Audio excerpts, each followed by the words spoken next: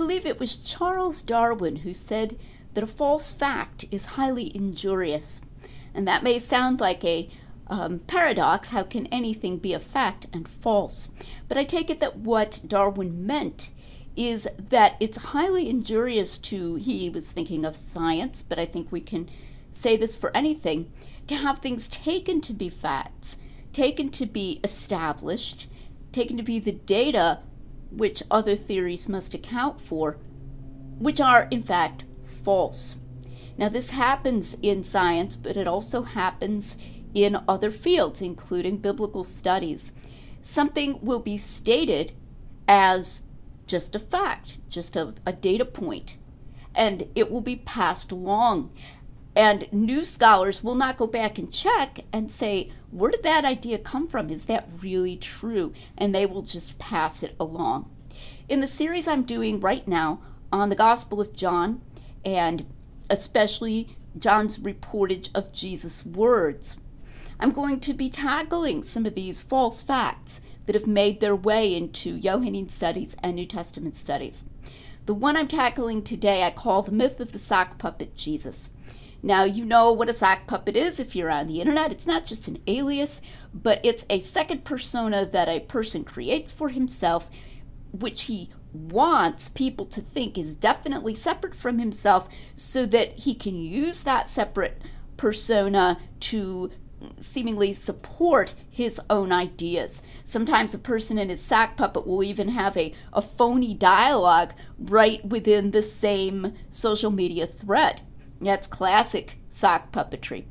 So the myth of the sock puppet Jesus is that John uses Jesus as a kind of sock puppet, that he puts his own interpretations of Jesus' teachings, which he thinks are true and accurate interpretations, into the mouth of the historical Jesus and sort of makes Jesus appear to say them in his own gospel, when actually these are extrapolations, elaborations, interpretations of his own upon the things that the historical Jesus taught.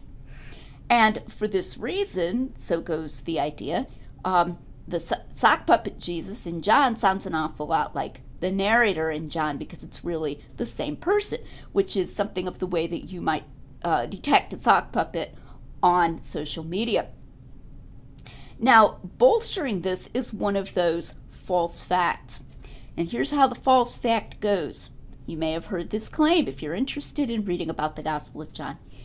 It often happens in the Gospel of John that we cannot tell whether Jesus is speaking or whether the narrator is speaking. That this happens frequently, okay? And you'll run into this, and one scholar after another will repeat it. I'm not going to name this scholar, but there was someone who eventually endorsed my book on John, and he was pushing this a little bit in correspondence with me. And I said, well, actually that's not true. There's only one time in the Gospel of John that one is in some difficulty about telling whether it's the narrator or Jesus speaking. And after he looked into it, thought about it some more, very much to his credit, he came back and he said, and these were his exact words, "I had drunk the Kool-Aid."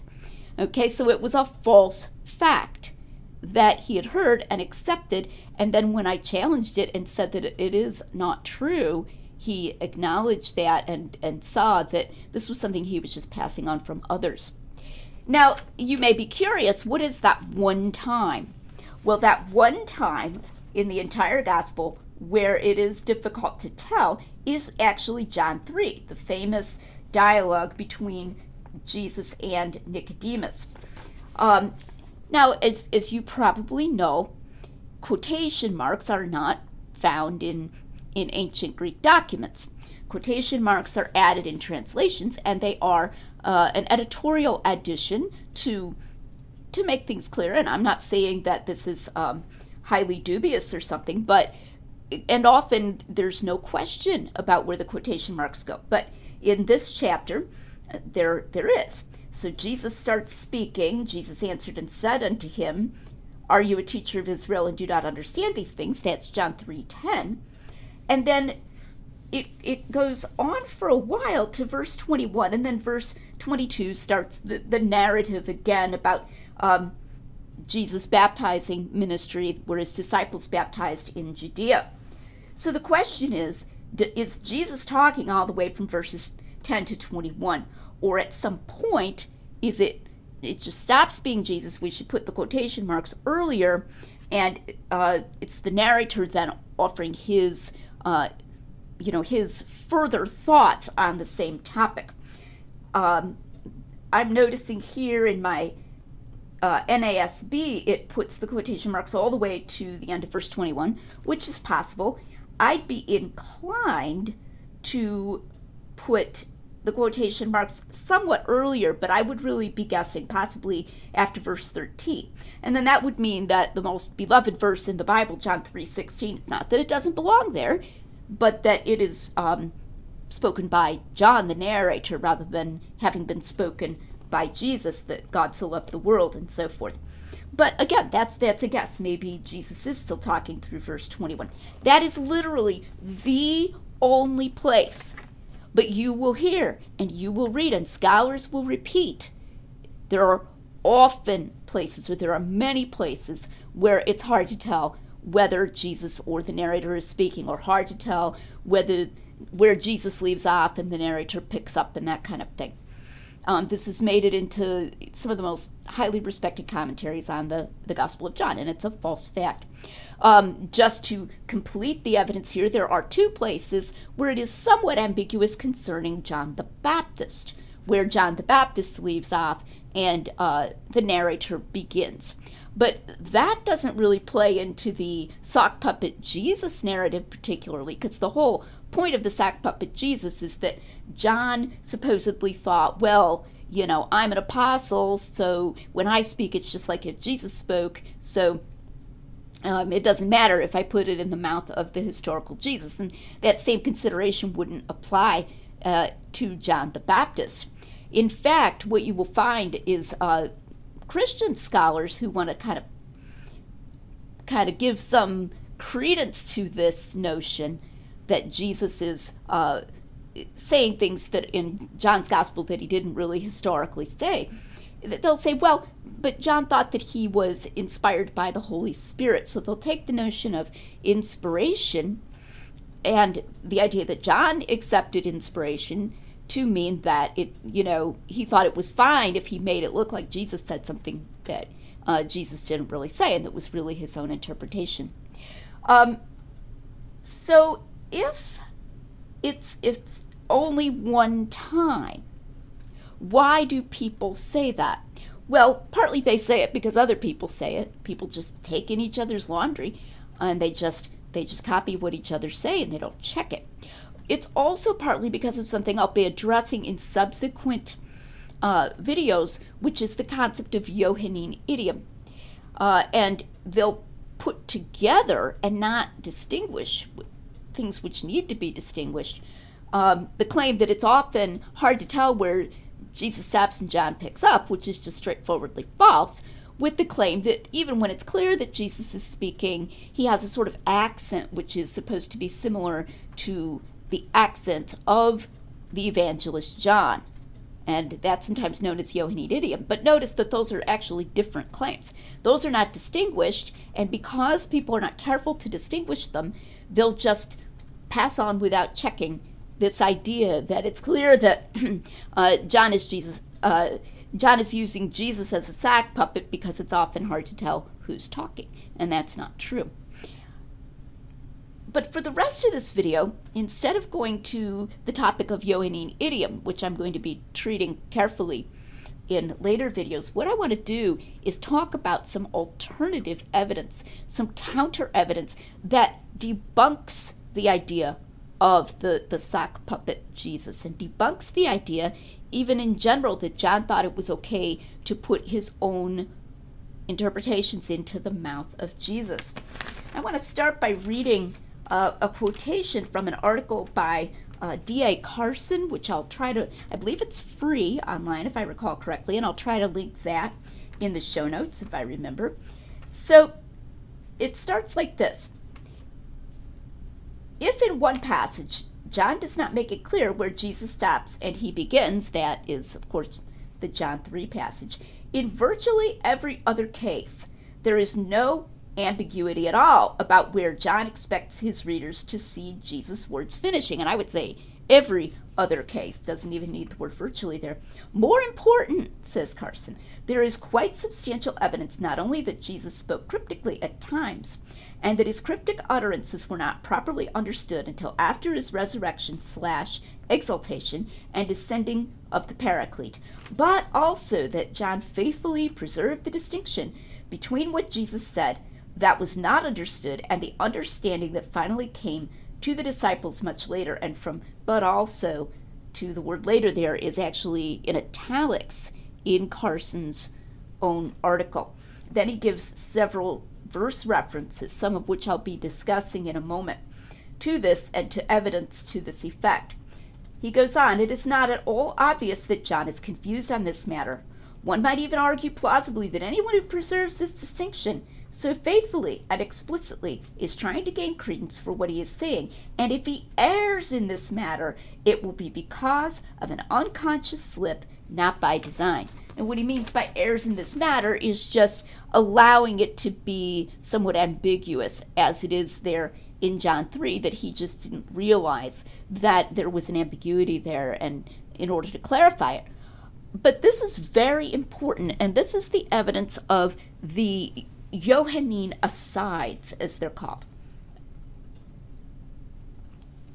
If you ever go to a play, especially a Shakespeare play or an older play like that, an aside is a place where it's like a parenthesis. The speaker is talking, and then suddenly he'll pause and he'll sort of say something either to another character or possibly even to the audience. Maybe it explains what he's just been saying. There are several of these Johannine asides.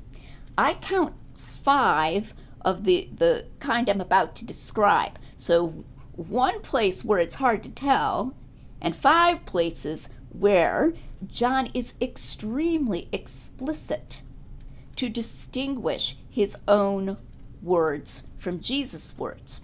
And in other places, it's just by the use of he said or narrative or whatever that it's just completely obvious where Jesus stops talking.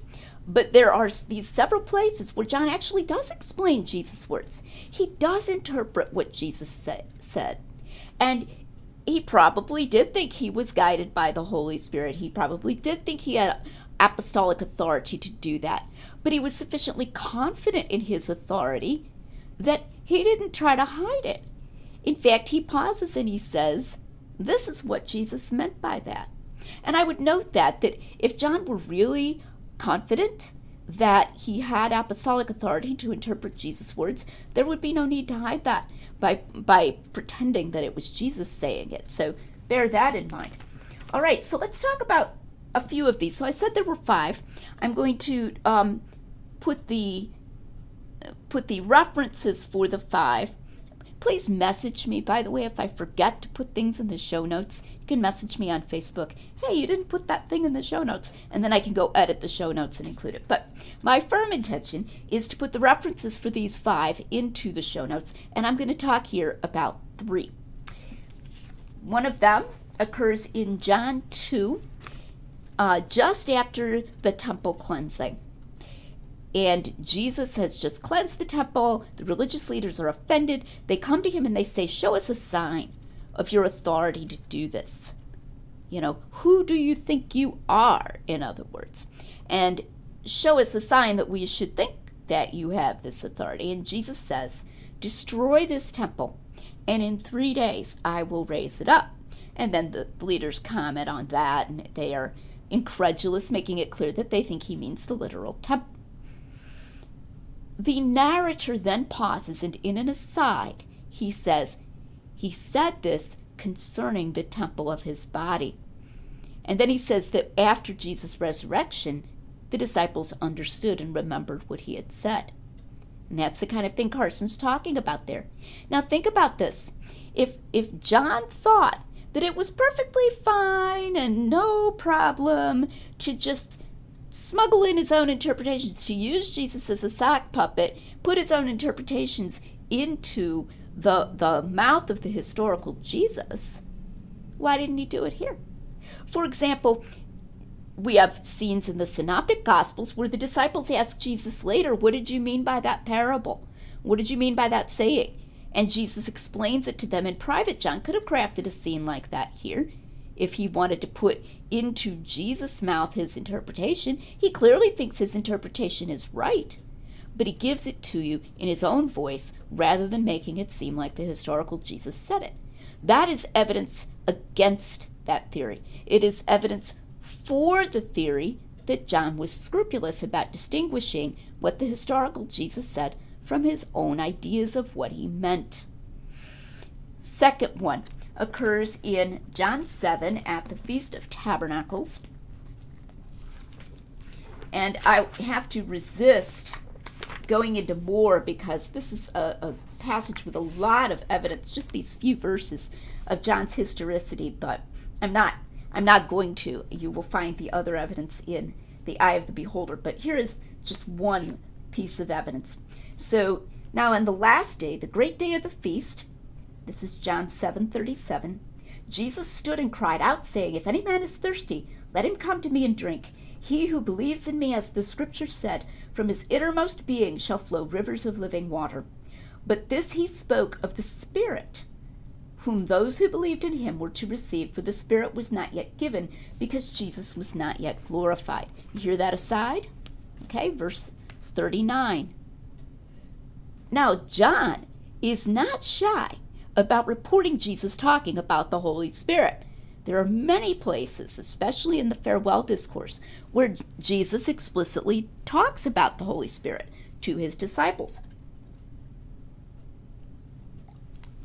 So it's not as though John is trying to create some kind of artificial pattern where the historical Jesus never talks about the Holy Spirit explicitly. He does talk about him explicitly sometimes, but apparently the way John remembered it, he didn't talk about him explicitly on that occasion, reported in John 7. So the evangelist thinks he was speaking of the Holy Spirit, so what does he do? He pauses and explains it to them in an aside, explains it to his reader. What he meant by this, he was talking about the Holy Spirit who wasn't given yet. Okay? Again, evidence that he's scrupulous to distinguish. And then the third one I'm going to discuss is in John 13. This is at the foot washing. So Jesus washes the disciples' feet, and you may remember that Peter argues with him. He says, oh no, you'll never wash my feet. He thinks that's beneath Jesus and sort of scandalous. And Jesus says, if I don't wash your feet, you have no part with me. And then Peter goes the other extreme, being Peter, and he says, oh, in that case, wash my head and my hands also. And so then Jesus says, verse 10, he who is bathed needs only to wash his feet, but is completely clean, and you are clean, but not all of you. By the way, the words of you, therefore, there are added by the translator. It's you are clean, but not all, more literally. And then verse 11, for he knew the one who was betraying him. For this reason, he said, not all of you are clean. There's another of those asides. Now, if you've got in the back of your head, but Jesus does mention at the Last Supper that one of them will betray him, yes. But John records more talk after it says, when he had washed their feet and taken his garments and reclined at table again, he said to them, do you know what I have done to you? And he goes on and talks about this more through verse 20. And then it's not till verse 21 when Jesus had said this, he became troubled in spirit and testified and said, truly, truly, I say to you that one of you will betray me. So, apparently, as John remembered it, at this point when Jesus said, not all of you are clean, or you are clean but not all, he didn't immediately say, for one of you will betray me. He didn't immediately explain what he meant by not all of you are clean in that way, or you are clean but not all. In fact, I believe, I'm willing to be corrected about this, but I believe that what Jesus says in verse 10 there could be interpreted to mean that Peter himself is not entirely clean. I did not check before I did this video, though, whether the you there is plural or not. So if it's plural, he does mean that not all of the disciples are clean. But again, does that mean that one of them is bad? Or does that mean that in their hearts they need further purification? That at least would be open, even if it's a plural. So this is John's interpretation of what Jesus means when he says, you are clean but not all. Okay? That he was thinking of Judas, who would betray him. Evidenced by the way that Jesus did wash Judas's feet. This is another of those asides. Notice that John could have, especially since Jesus did say that on that night, he could have smushed those verses together, couldn't he? And just thrown in a because or a for. It wouldn't have even been that big of a change. You are clean but not all. For I know the one of you who will betray me. But he didn't do that. He scrupulously distinguished what Jesus said historically as he recalled it from his interpretation of it. Now, there are two more of these, and then there are other references which Carson alleges and which I would allege are further evidence of this distinction.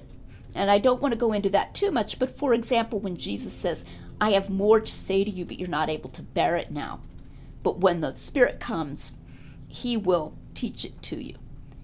That's not a license to pretend that the historical Jesus said something he didn't say. Quite to the contrary, that's a distinction between what he's teaching them historically and what the Spirit will teach them later. And the very fact that John reports it is evidence that John maintains that that is an important distinction.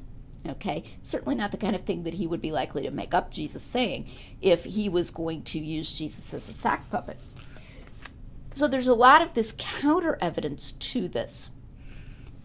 So 2 points, 2 takeaway points. First, the statement, it is often hard to tell when Jesus is talking and when John is speaking in the gospel, is false. It is not often hard to tell. There's literally only one place. And second, there is a variety of counter evidence, including these 5 asides, where John distinguishes scrupulously between Jesus' words and his own interpretation. And that is counter evidence to the idea that John considered himself licensed to put his own interpretations into Jesus' mouth. I want to close with an anecdote that's told in the book, Surely You're Joking, Mr. Feynman. This was a book that was co-written or partly ghost-written for the physicist Richard Feynman by a close friend of his, of funny stories, and you don't have to know physics to read it, which is fortunate because I don't know a lot of physics. In one of the chapters called The 7% Solution, Feynman tells a story about his and Murray Gell-Mann's discovery of a new law of what's called beta decay. No, I don't know what beta decay is, and you don't need to know either for the purpose of this story. They were trying to get at the proper laws of beta decay. They were finding that the data were all over the map and that it was hard to fit the data into a clear theory. Feynman had a theory in mind, which he shared with Gell-Mann, or which he and Gell-Mann shared. They both thought this theory was correct. But it didn't fit with something that had been taken previously to be true in the literature. My understanding is that it was a certain number that affected beta decay, and everybody was just like, this is the number. So it was one of those assumed facts in the literature. And that was part of what was causing the data not to fit. When Feynman came back from a trip to Brazil, he sat down with some of his friends and said, okay, bring me up to date. What's been going on with this beta decay thing? And they said, well, Gell-Mann has suggested that that number might be this other number instead. And Feynman said, oh, then I understand everything. Because if you change that number to something else, it caused everything to fall into place and to fit together. And then we got what was known as the Feynman-Gell-Mann theory. So Feynman decided he was going to go back and he was going to check the literature. What was the original paper experimental paper that caused everybody to accept, and that got just accepted for this number that turned out to be the wrong number, that turned out to be false. And he found the paper, of course, no Google, he had to do some digging, and found the paper, and he said, I read that paper years ago, and I saw then that it didn't prove anything, that it was actually a weak argument for this. I didn't know that was the paper that was bolstering this up. I was just deferring to everybody who I thought was a better expert than I was about beta decay, and it turns out they were just using this this number on the basis of this really weak paper. Probably there was sort of a, I'm thinking, telephone game going on. One guy used that number, and then another guy saw him do it, used that number. I am hoping that this video and others will cause you to have what we might call a Feynman moment, when you will realize that you don't have to just accept something that's treated as data. You don't have to just accept it and then everything else has to explain it. A false fact is an injurious thing. And this idea that often it's hard to tell whether Jesus is speaking or whether the narrator is speaking is one of those false facts. We'll be seeing more in the series here as it goes on, more false facts. And this will give you the strength to say mentally, is that really true? Let me go back and check on that and see if it's really true. And that's part of what we're trying to do here at the Lydia McGrew channel. Thanks for watching.